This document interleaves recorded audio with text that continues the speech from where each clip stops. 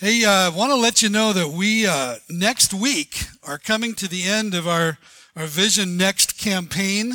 Actually, it goes on for 3 years, but the initiation of our campaign comes to an end next Sunday, and we're calling it Celebration Sunday. In your program this morning is just a mountain of materials that you can read at your leisure, but I want to draw your attention to our commitment card because this is what we're going to ask you to present next week. And if you're visiting with us today, just tune out for a few minutes. I'm going to talk to the congregation here so that you will not come next Sunday and say, nobody told me about this. Nobody told me about the commitment card. I don't know what's going on. Pull that commitment card out of your program right now. I just want to walk you through a couple things really quickly. We talked about this last week, but I don't want anybody to slip through the cracks or not know what's going on. Let me just back up for a moment and say that Vision Next is a 3-year generosity initiative. It's for the sake of, first of all, molding our hearts to the heart of God, for our community and for this church and the future of this church. It's a 3-year initiative that we hope will put us in a position to purchase either land or a building as a permanent home for Life Point Church. We've been here meeting in the high school here for over 8 years, going on 9 years. Let's see, it'll be 9 in June, I guess, that we've been in this building. We've been in existence as a church for about 10 years. We were over at what is now Aspire Middle School when we first started.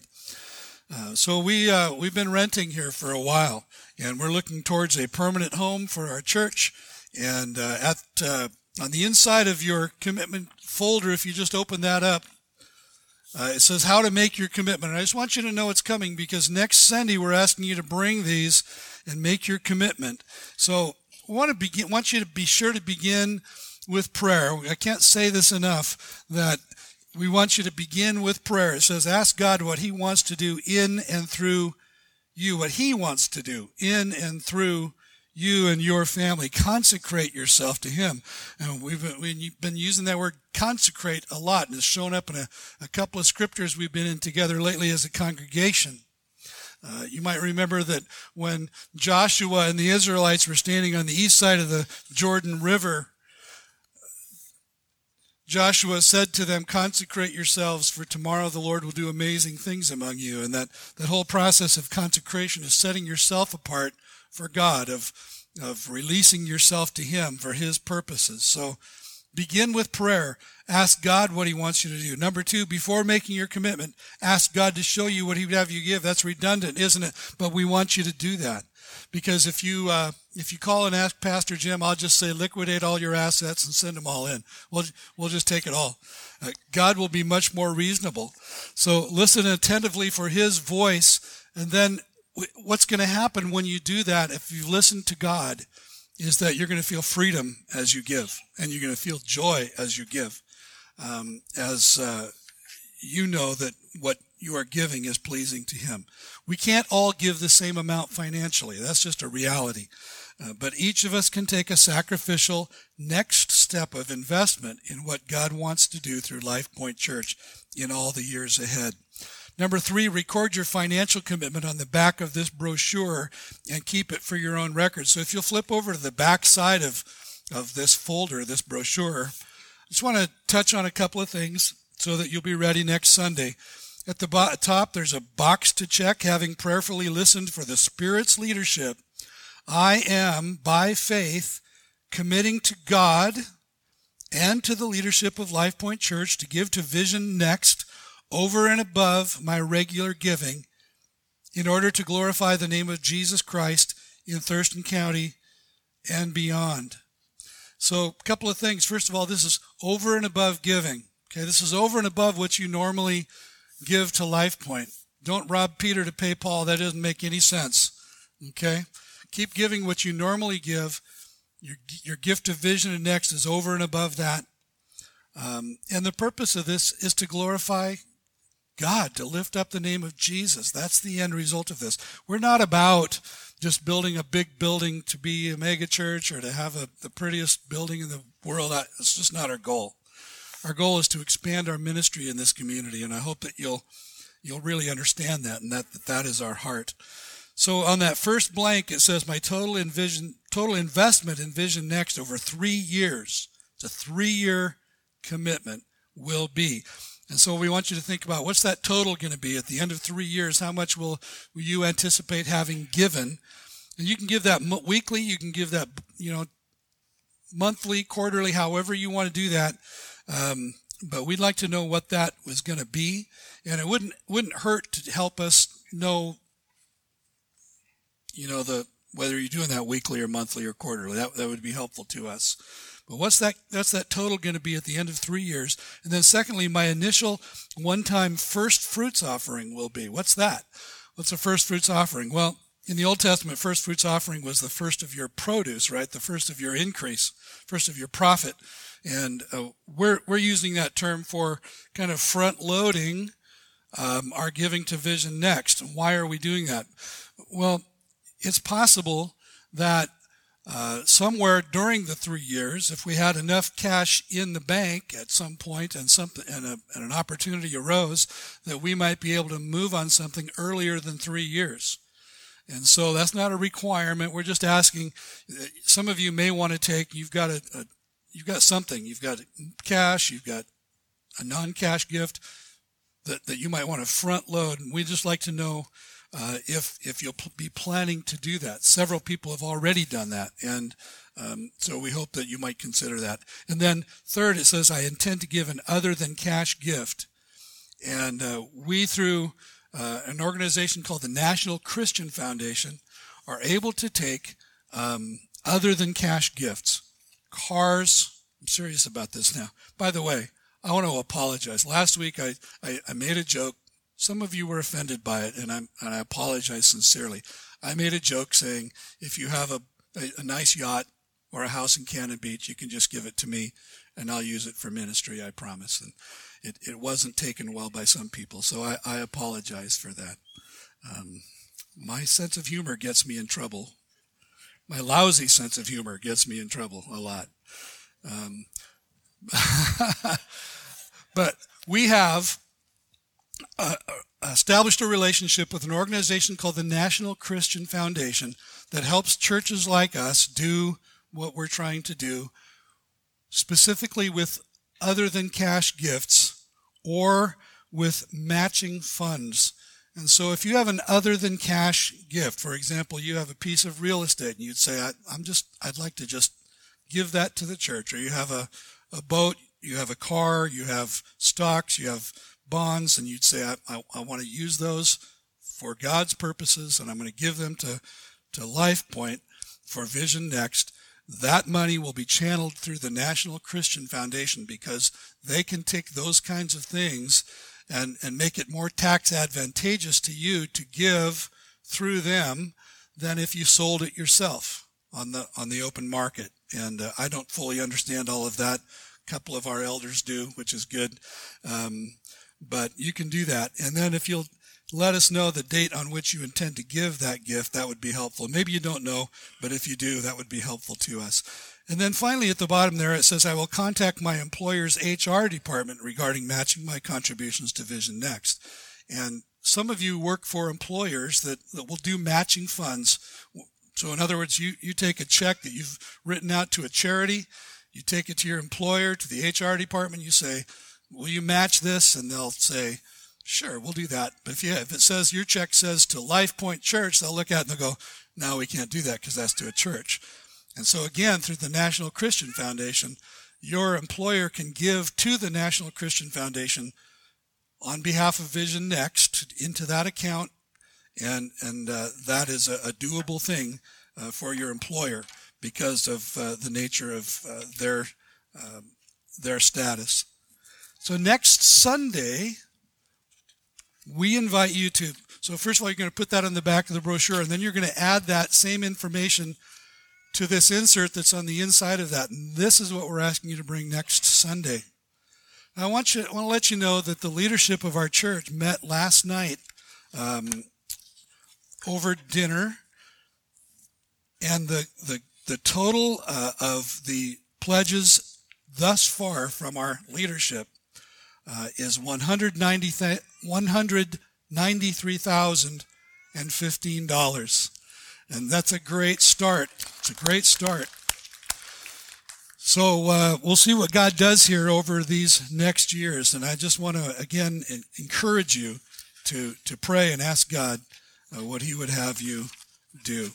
Well, I want to address this morning what may be a common source of anxiety for some, if not many of us, as we approach Vision Next. The fear that if we give generously and sacrificially, as Pastor Jim seems to be asking you to do, consider doing, then we won't have enough left over for ourselves, for our families.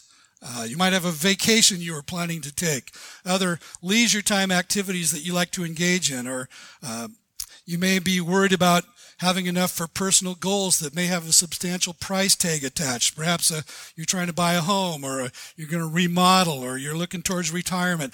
I want you to know that if you're feeling that way, you're not alone. All of us feel that way when we give, and especially if we're giving sacrificially, if we're giving generously. And I'm with you. I have those same feelings. And I'm sure others are within this congregation. They're very real concerns. And here's the reality is that we are trying to grow up, you and I, spiritually, in a cultural environment that's all about the accumulation of money and stuff. We are led to believe in many ways that the one who dies with the most toys wins. That if you don't have that particular set of cabinets in your kitchen, or that particular countertop, or you don't have, the car that's getting the best whatever these days, that somehow you're deficient. This morning I noticed a tweet from Timothy Keller that included this brief, on-target definition of worship.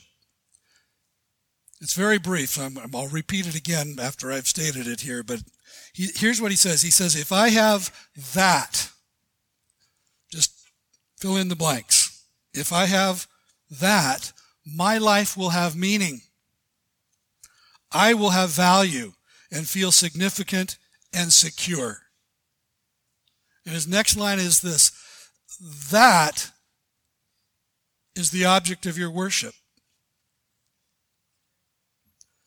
If I have that, my life will have meaning. I will have value and feel significant and secure.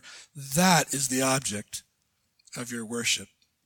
See, every one of us wants to live a life that has meaning and value and significance. That's true of all of us. The problem with the fourth factor that he lists, that factor of security, is that we naively think that we'll find it in money and possessions. So that becomes the true object of our worship, and we're shown to be idolaters. See, all of that can be taken away in a flash. It can just be gone. And what I hope that you'll hear and that you'll take to heart this morning and be encouraged by is that your Heavenly Father loves you. Your Heavenly Father loves you. And He knows all about your wants. And He knows all about your needs. And He knows all about your fears. And He holds your future securely in His hands. You can trust Him. Jesus assured us of that when He gave this instruction and promise to His disciples that's recorded in Matthew 6:31-33. Do not be anxious. Not a good word for the 21st century. Do not be anxious, saying, what shall we eat? Or what shall we drink? Or what shall we wear?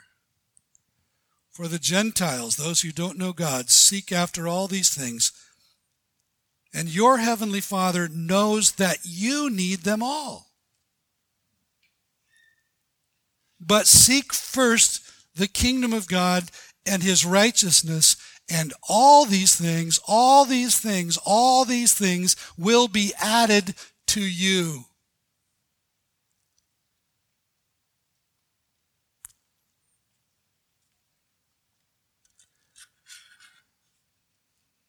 Your Heavenly Father knows exactly what you need.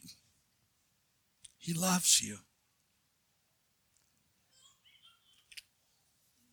Seek him and his promises. If you seek me, seek my kingdom, seek my righteousness, I'm going to take care of you. You will be cared for. Trust me in that, he says. There's a public speaker asked his audience to close their eyes and imagine peace. Simple instruction. And after a few seconds, the audience was invited to share their personal mental images of peace. One person described a field with flowers and beautiful trees. Another person spoke of snow-capped mountains and an incredible alpine landscape.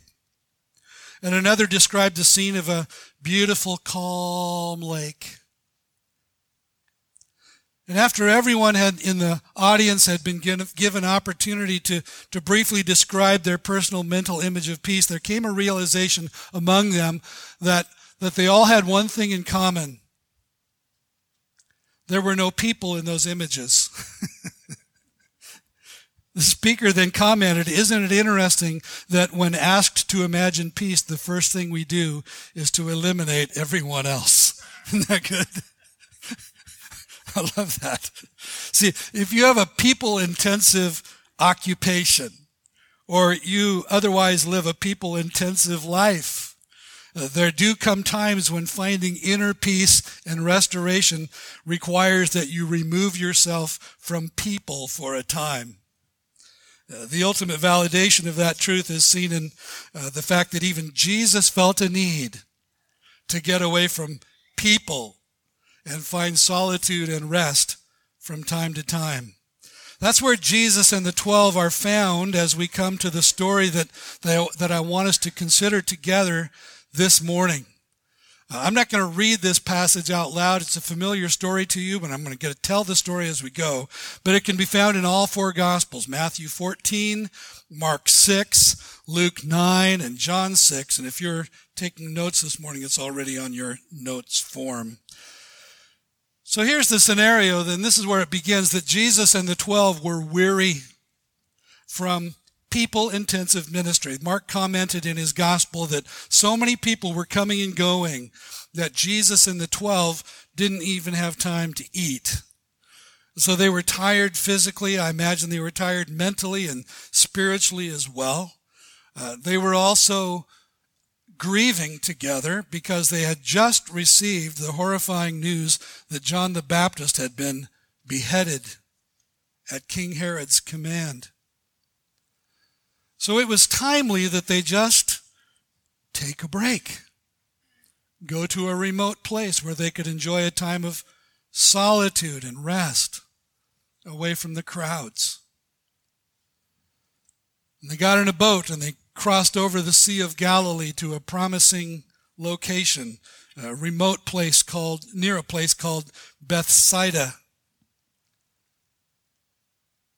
But the crowds were always following Jesus, and by now the crowds had grown. But this place in his ministry, the crowds were enormous. And some people from among those crowds saw them get in the boat. And they got out their cell phones and they said, "They're going." And it looks like they're headed towards Bethsaida. And so it says that people ran by foot to where they thought Jesus was headed, so that as Jesus and the disciples, in an attempt to escape the crowds, got in that boat and crossed over the lake, they arrived to find crowds. And yet, in spite of the intrusion, in spite of the disruption of plans, here's what all four gospel writers say. Jesus responded to the people not with frustration, but with compassion. He didn't say, "Guys, it's my day off, and I'm whooped. So come back tomorrow." That is not at all what Jesus said. It says that He responded to them with compassion. Here's Mark's observation that Jesus felt compassion for a specific reason, which was that he saw that the people that were coming to him were like sheep without a shepherd. I grew up on a little sheep farm. Occasionally I had to watch our sheep as a kid because we would take them out of our fenced acreage, and not acreage, but pasture, and take it into the neighbor's actual acreage. And they weren't running any animals on theirs, and the sheep kept the grass down, so they were happy to have us out there, have the sheep out there. But I was the one that got to watch them, and I was a kid, right? So, my mind went all kinds of places except for sheep, and I was playing, and occasionally, actually quite occasionally, I'd look up and find one of my sheep in a blackberry bramble, or with their head stuck through a fence and not be able to get it out of that fence. And sheep are like that without a shepherd. They get themselves in trouble. They just go from tuft to tuft to tuft. A comparison of these 4 gospel accounts reveals that Jesus spent a great deal of time that day doing 2 things: healing those who needed to be healed, and teaching them many things about the kingdom of God. Healing and teaching, healing and teaching. And as he did that, the day wore on, evening approached, and the disciples came to Jesus and encouraged him to send the people away so that they could go out to the local villages, to Burger King and Taco Bell and McDonald's and Wendy's and Dairy Queen and get some food.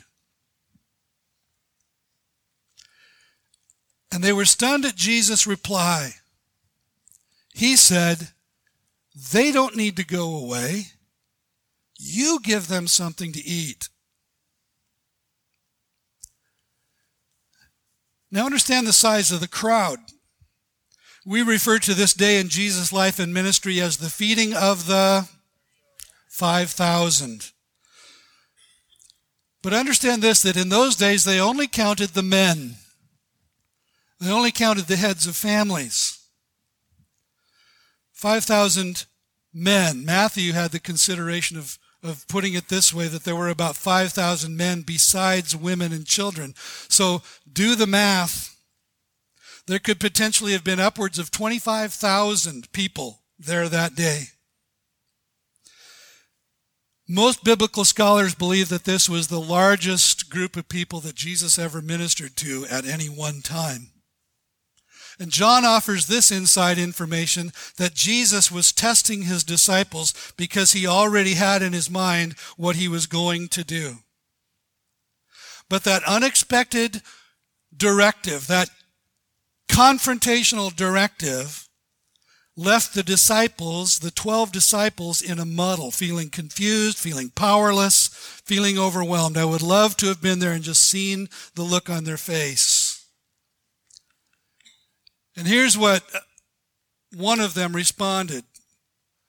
"Well, Jesus, that would cost over 200 denarii, which in those days added up to more than half a year's wages." So seeing their perplexity, Jesus asked the disciples this key question: "What do you have?" What do you have? What you got? How many loaves do you have? And in my mind's eye, I imagine the disciples, because they didn't have anything. They hadn't brought lunch. They hadn't brought dinner. They weren't expecting what happened. I imagine them going through the crowd, asking who among them had brought any food with them that they might be willing to share. And the results were not encouraging.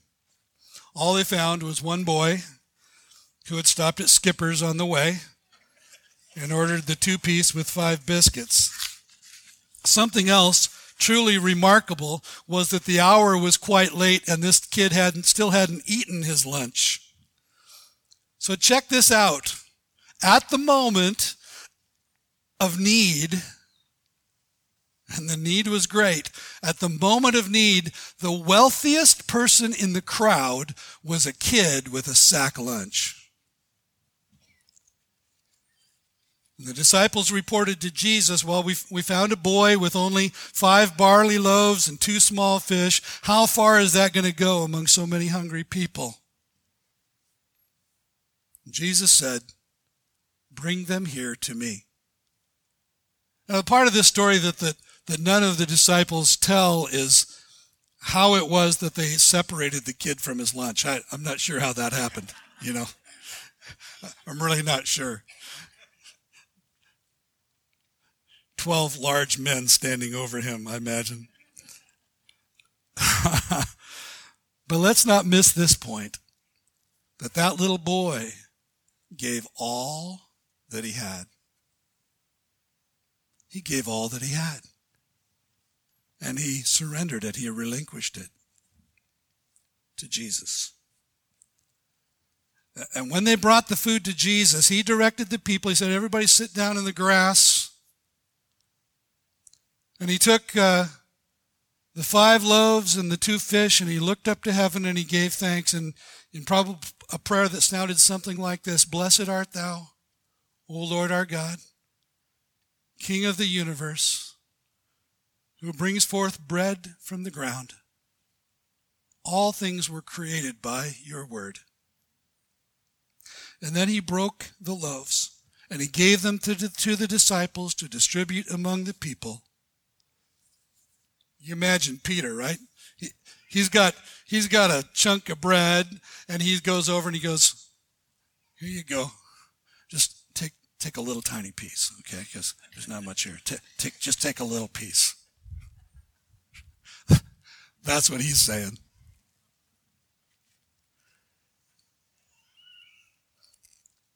So they did that with the bread, and then they did that with the fish, and Jesus, here's what Jesus did. He took that 2-piece fish order and turned it into an all-you-can-eat for 25,000 people. And John says this, that they all ate as much as they wanted. They all ate and were satisfied. And John concludes his account of this event by saying, after the people saw the sign Jesus performed, they began to say, surely this is the prophet who is to come into the world.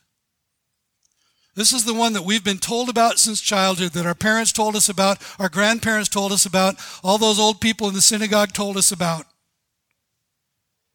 that we read about in the prophets. This is the guy. He's here. And then Jesus instructed the disciples, gather the pieces that are left over, let nothing be wasted. And the disciples gathered up 12 baskets full of broken pieces of barley loaves and fish. 12 baskets from one little lunch. Well, why gather up the leftovers? I don't know. Because Jesus never wastes a miracle? See, I imagine that most of that leftover food might have gone home with the boy who had in obedience and faith given his lunch.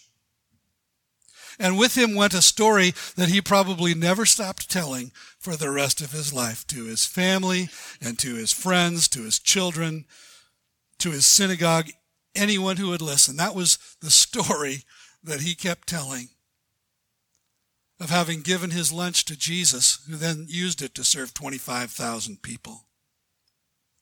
It's amazing. Well, why 12 baskets? It says there were 12. Why 12 baskets? I don't know. Maybe it was so that each of the 12 disciples could have a special doggy bag of his own. I don't know. What initiated the entire adventure? And the reason that we know this story today, the reason that it kept being retold, is the compassion of Christ for hungry, needy people who were like sheep without a shepherd, who were like your neighbors and my neighbors, your co-workers. Each account of the feeding of the 5,000 in each of the four Gospels begins with a statement about the compassion of Jesus for the people in the crowd that had gathered, many of whom needed healing. And maybe they were, as we read in other stories of healing, maybe they were deaf, or maybe they were blind, or maybe they were lame, or maybe they had leprosy. Who knows what was going on? Jesus healed them all.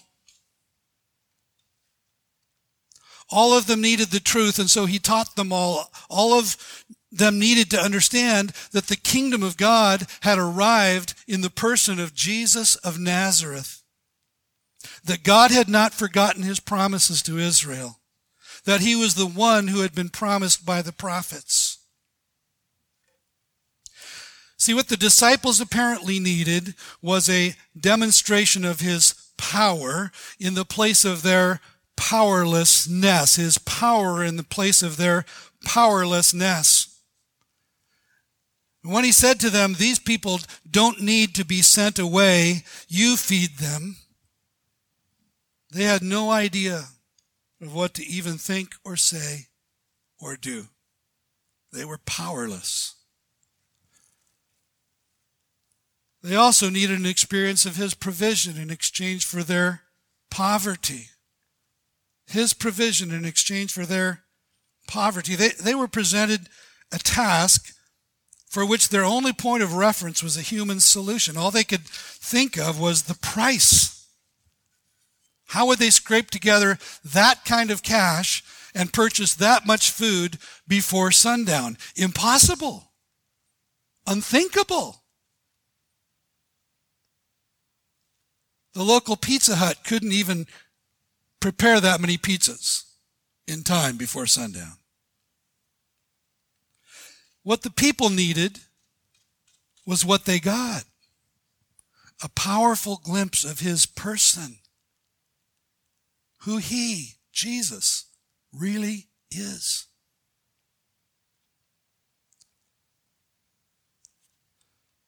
So let's review and just kind of take a closer look as we do. Let's bring it closer to home. The disciples brought what they had, or more precisely what the little boy had, to Jesus.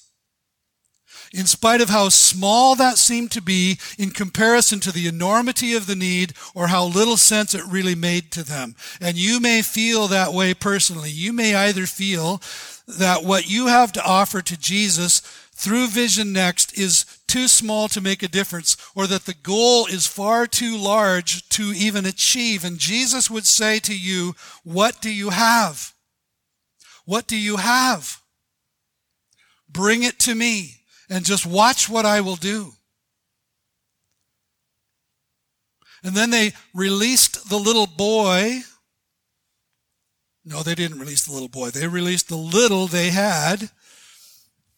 The contacts are blurry this morning. They released the little that they had into the master's hands. And now listen, and awaited further instructions. They released the little they had into the master's hands and awaited further instructions. Seemingly so simple, really. And yet so hard, isn't it? Hard to trust, hard to let go, hard to wait. And did you notice that Jesus never told them what he was going to do? He knew what he was going to do. He never told them. He just said, bring it to me. Bring what you have to me. And there's great freedom in simply giving to God what he asks us to give and leaving the outcome to him without trying to dictate or manipulate the outcome in any way. Now watch what Jesus did. Jesus blessed what they gave him. He gave thanks to God for it, and then he put it back into their hands to feed the people. You see that sequence?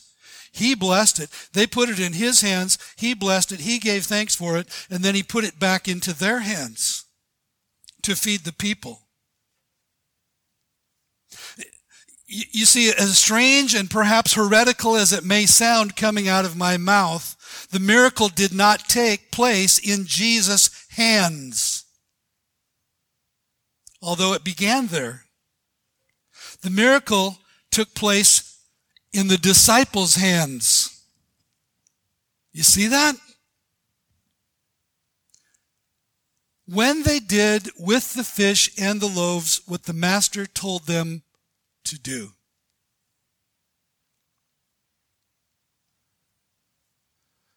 We should just kind of live in that thought for a little while.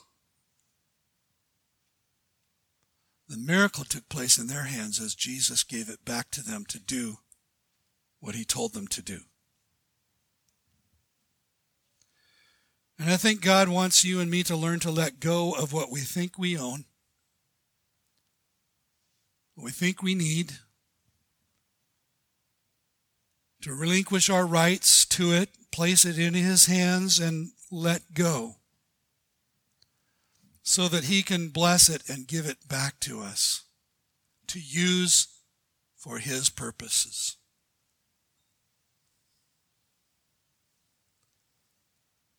What that little boy released to Jesus was multiplied exponentially to serve others for the sake of the kingdom of God. And then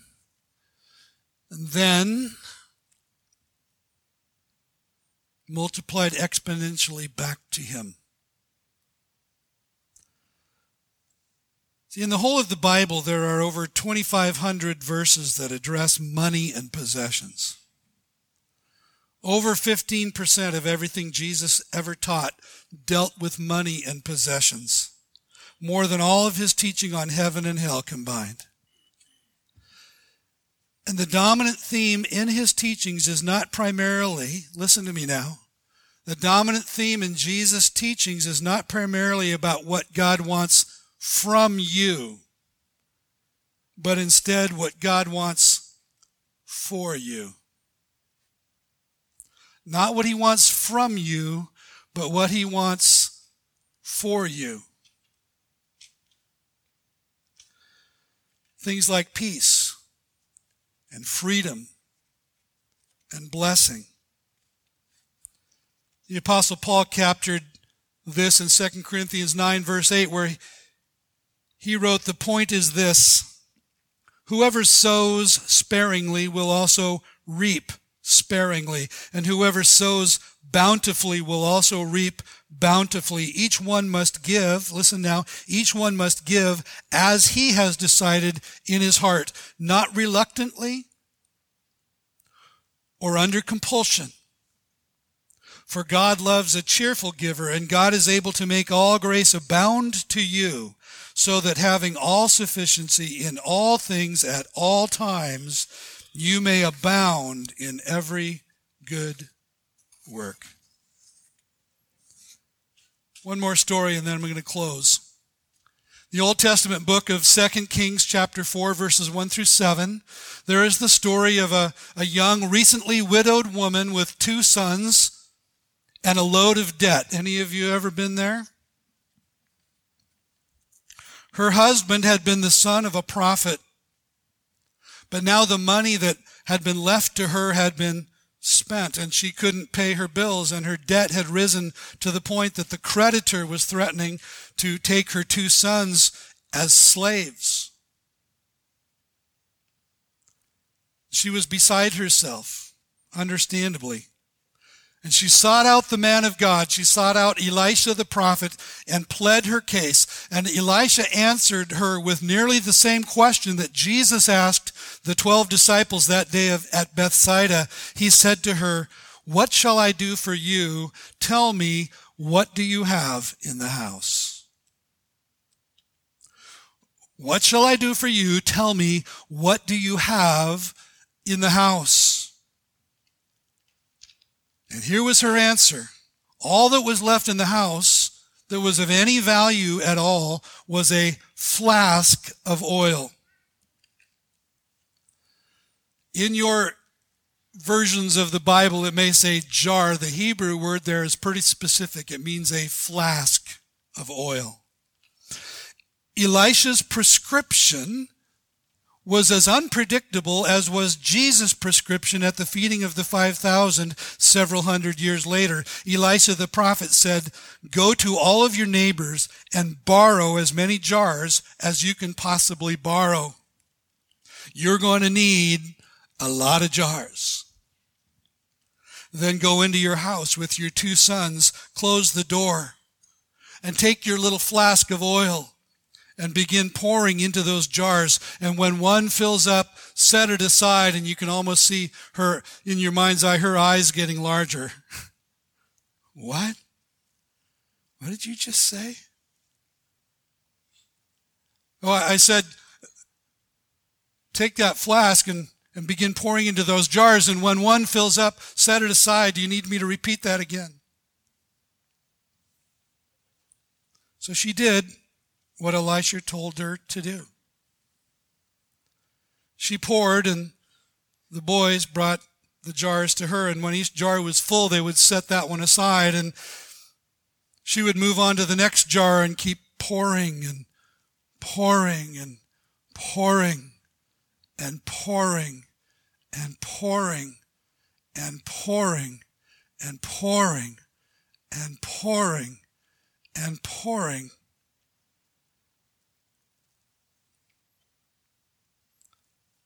And when the last jar was full to the top, she said to her son, "Bring me another jar." And he said, "That was the last jar, Mom. That's it." And it was then that the oil stopped flowing from her flask. And she went back to Elisha, the man of God, and told him what had happened. And he said to her, "Go and sell the oil, pay your debts, and you and your sons can live on the remainder of your profits." Now here's what had happened.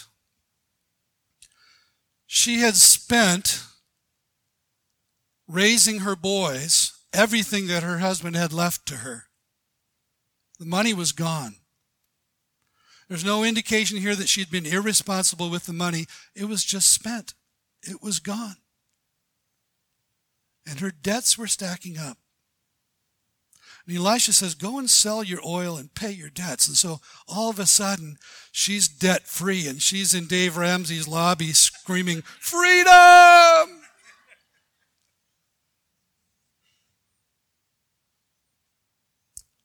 But that wasn't all. Because the clear implication of the language here, when Elisha said that you and your boys can live on the rest, it was you'll be able to live on the rest for the rest of your lives.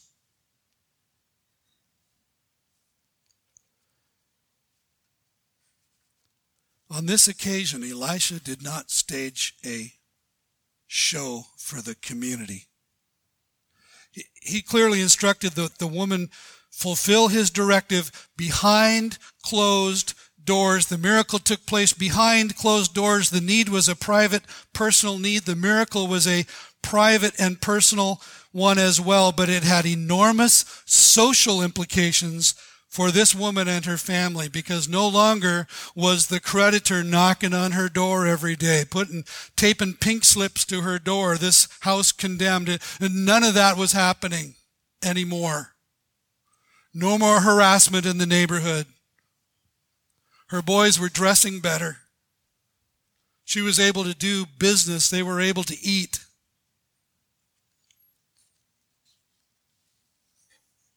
But Elisha did something else that was echoed later in Jesus' actions. He left her to act in faith. The miracle happened while the flask was in her hands. Her faith and the faith of her sons must have grown several sizes that day. And I imagine in all the days that followed, Elisha's physical absence at the time that the miracle took place would have allowed the power of God to be displayed without it getting confused with the prophet himself. This was God. This wasn't a magic man.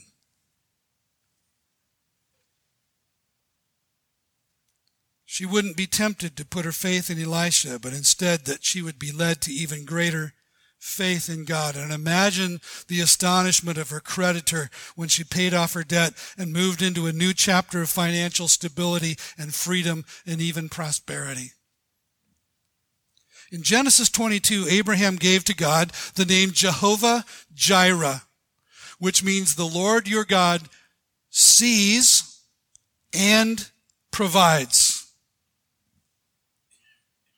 And what I want you to know this morning is that wherever you are today in your journey to obedient financial stewardship, know that the Lord sees you.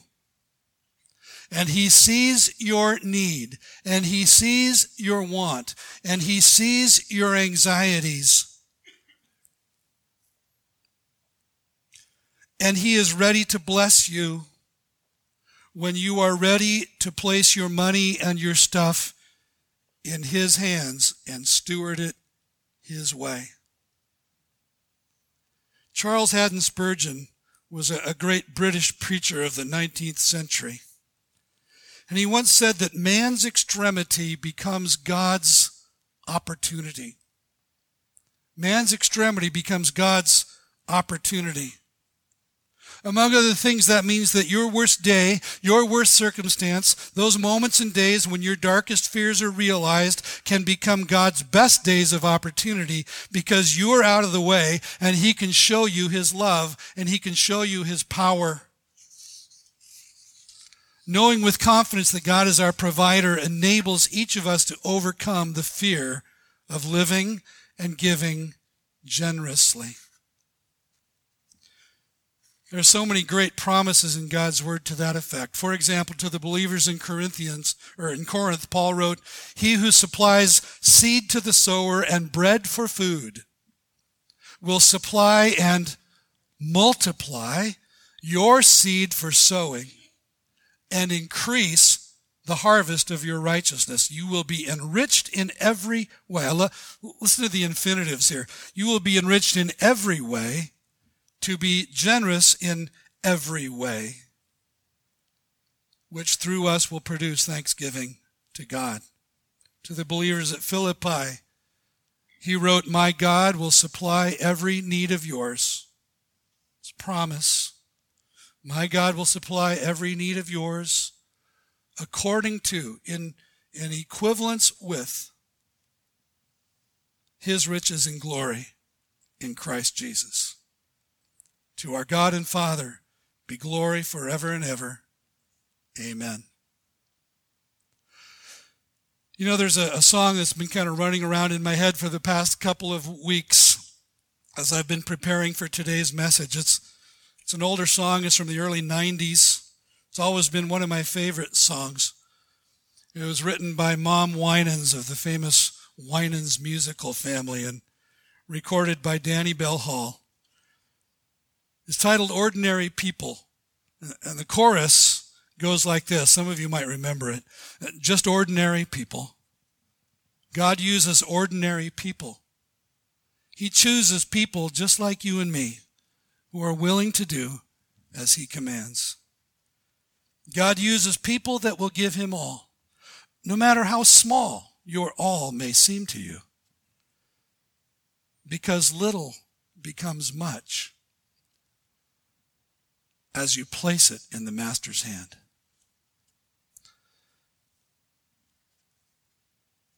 Will you do that? And I'm not just talking about Vision Next now. I'm talking about your stewardship.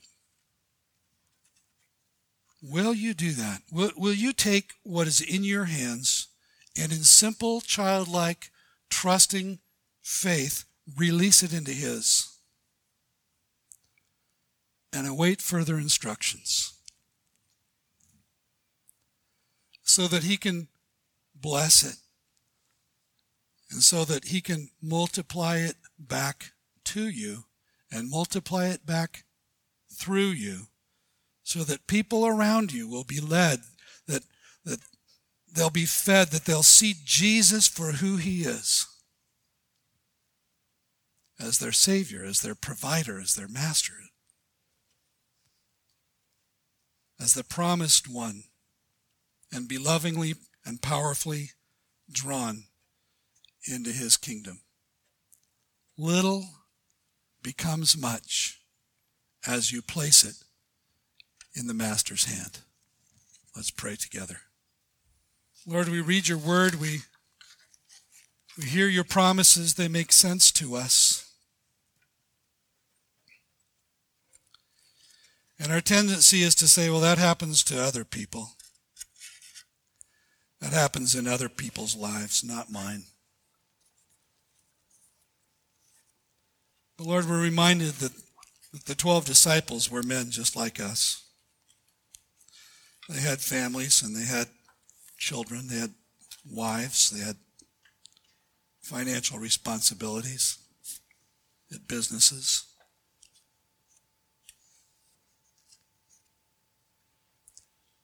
And yet you used them in powerful ways.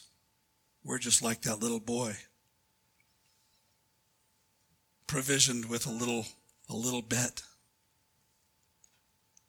And yet you used what he had to impact thousands. God, will you teach us these things? Will you bring them home to our hearts? And let us reflect on this truth, that little becomes much as we place it in the Master's hand. Amen.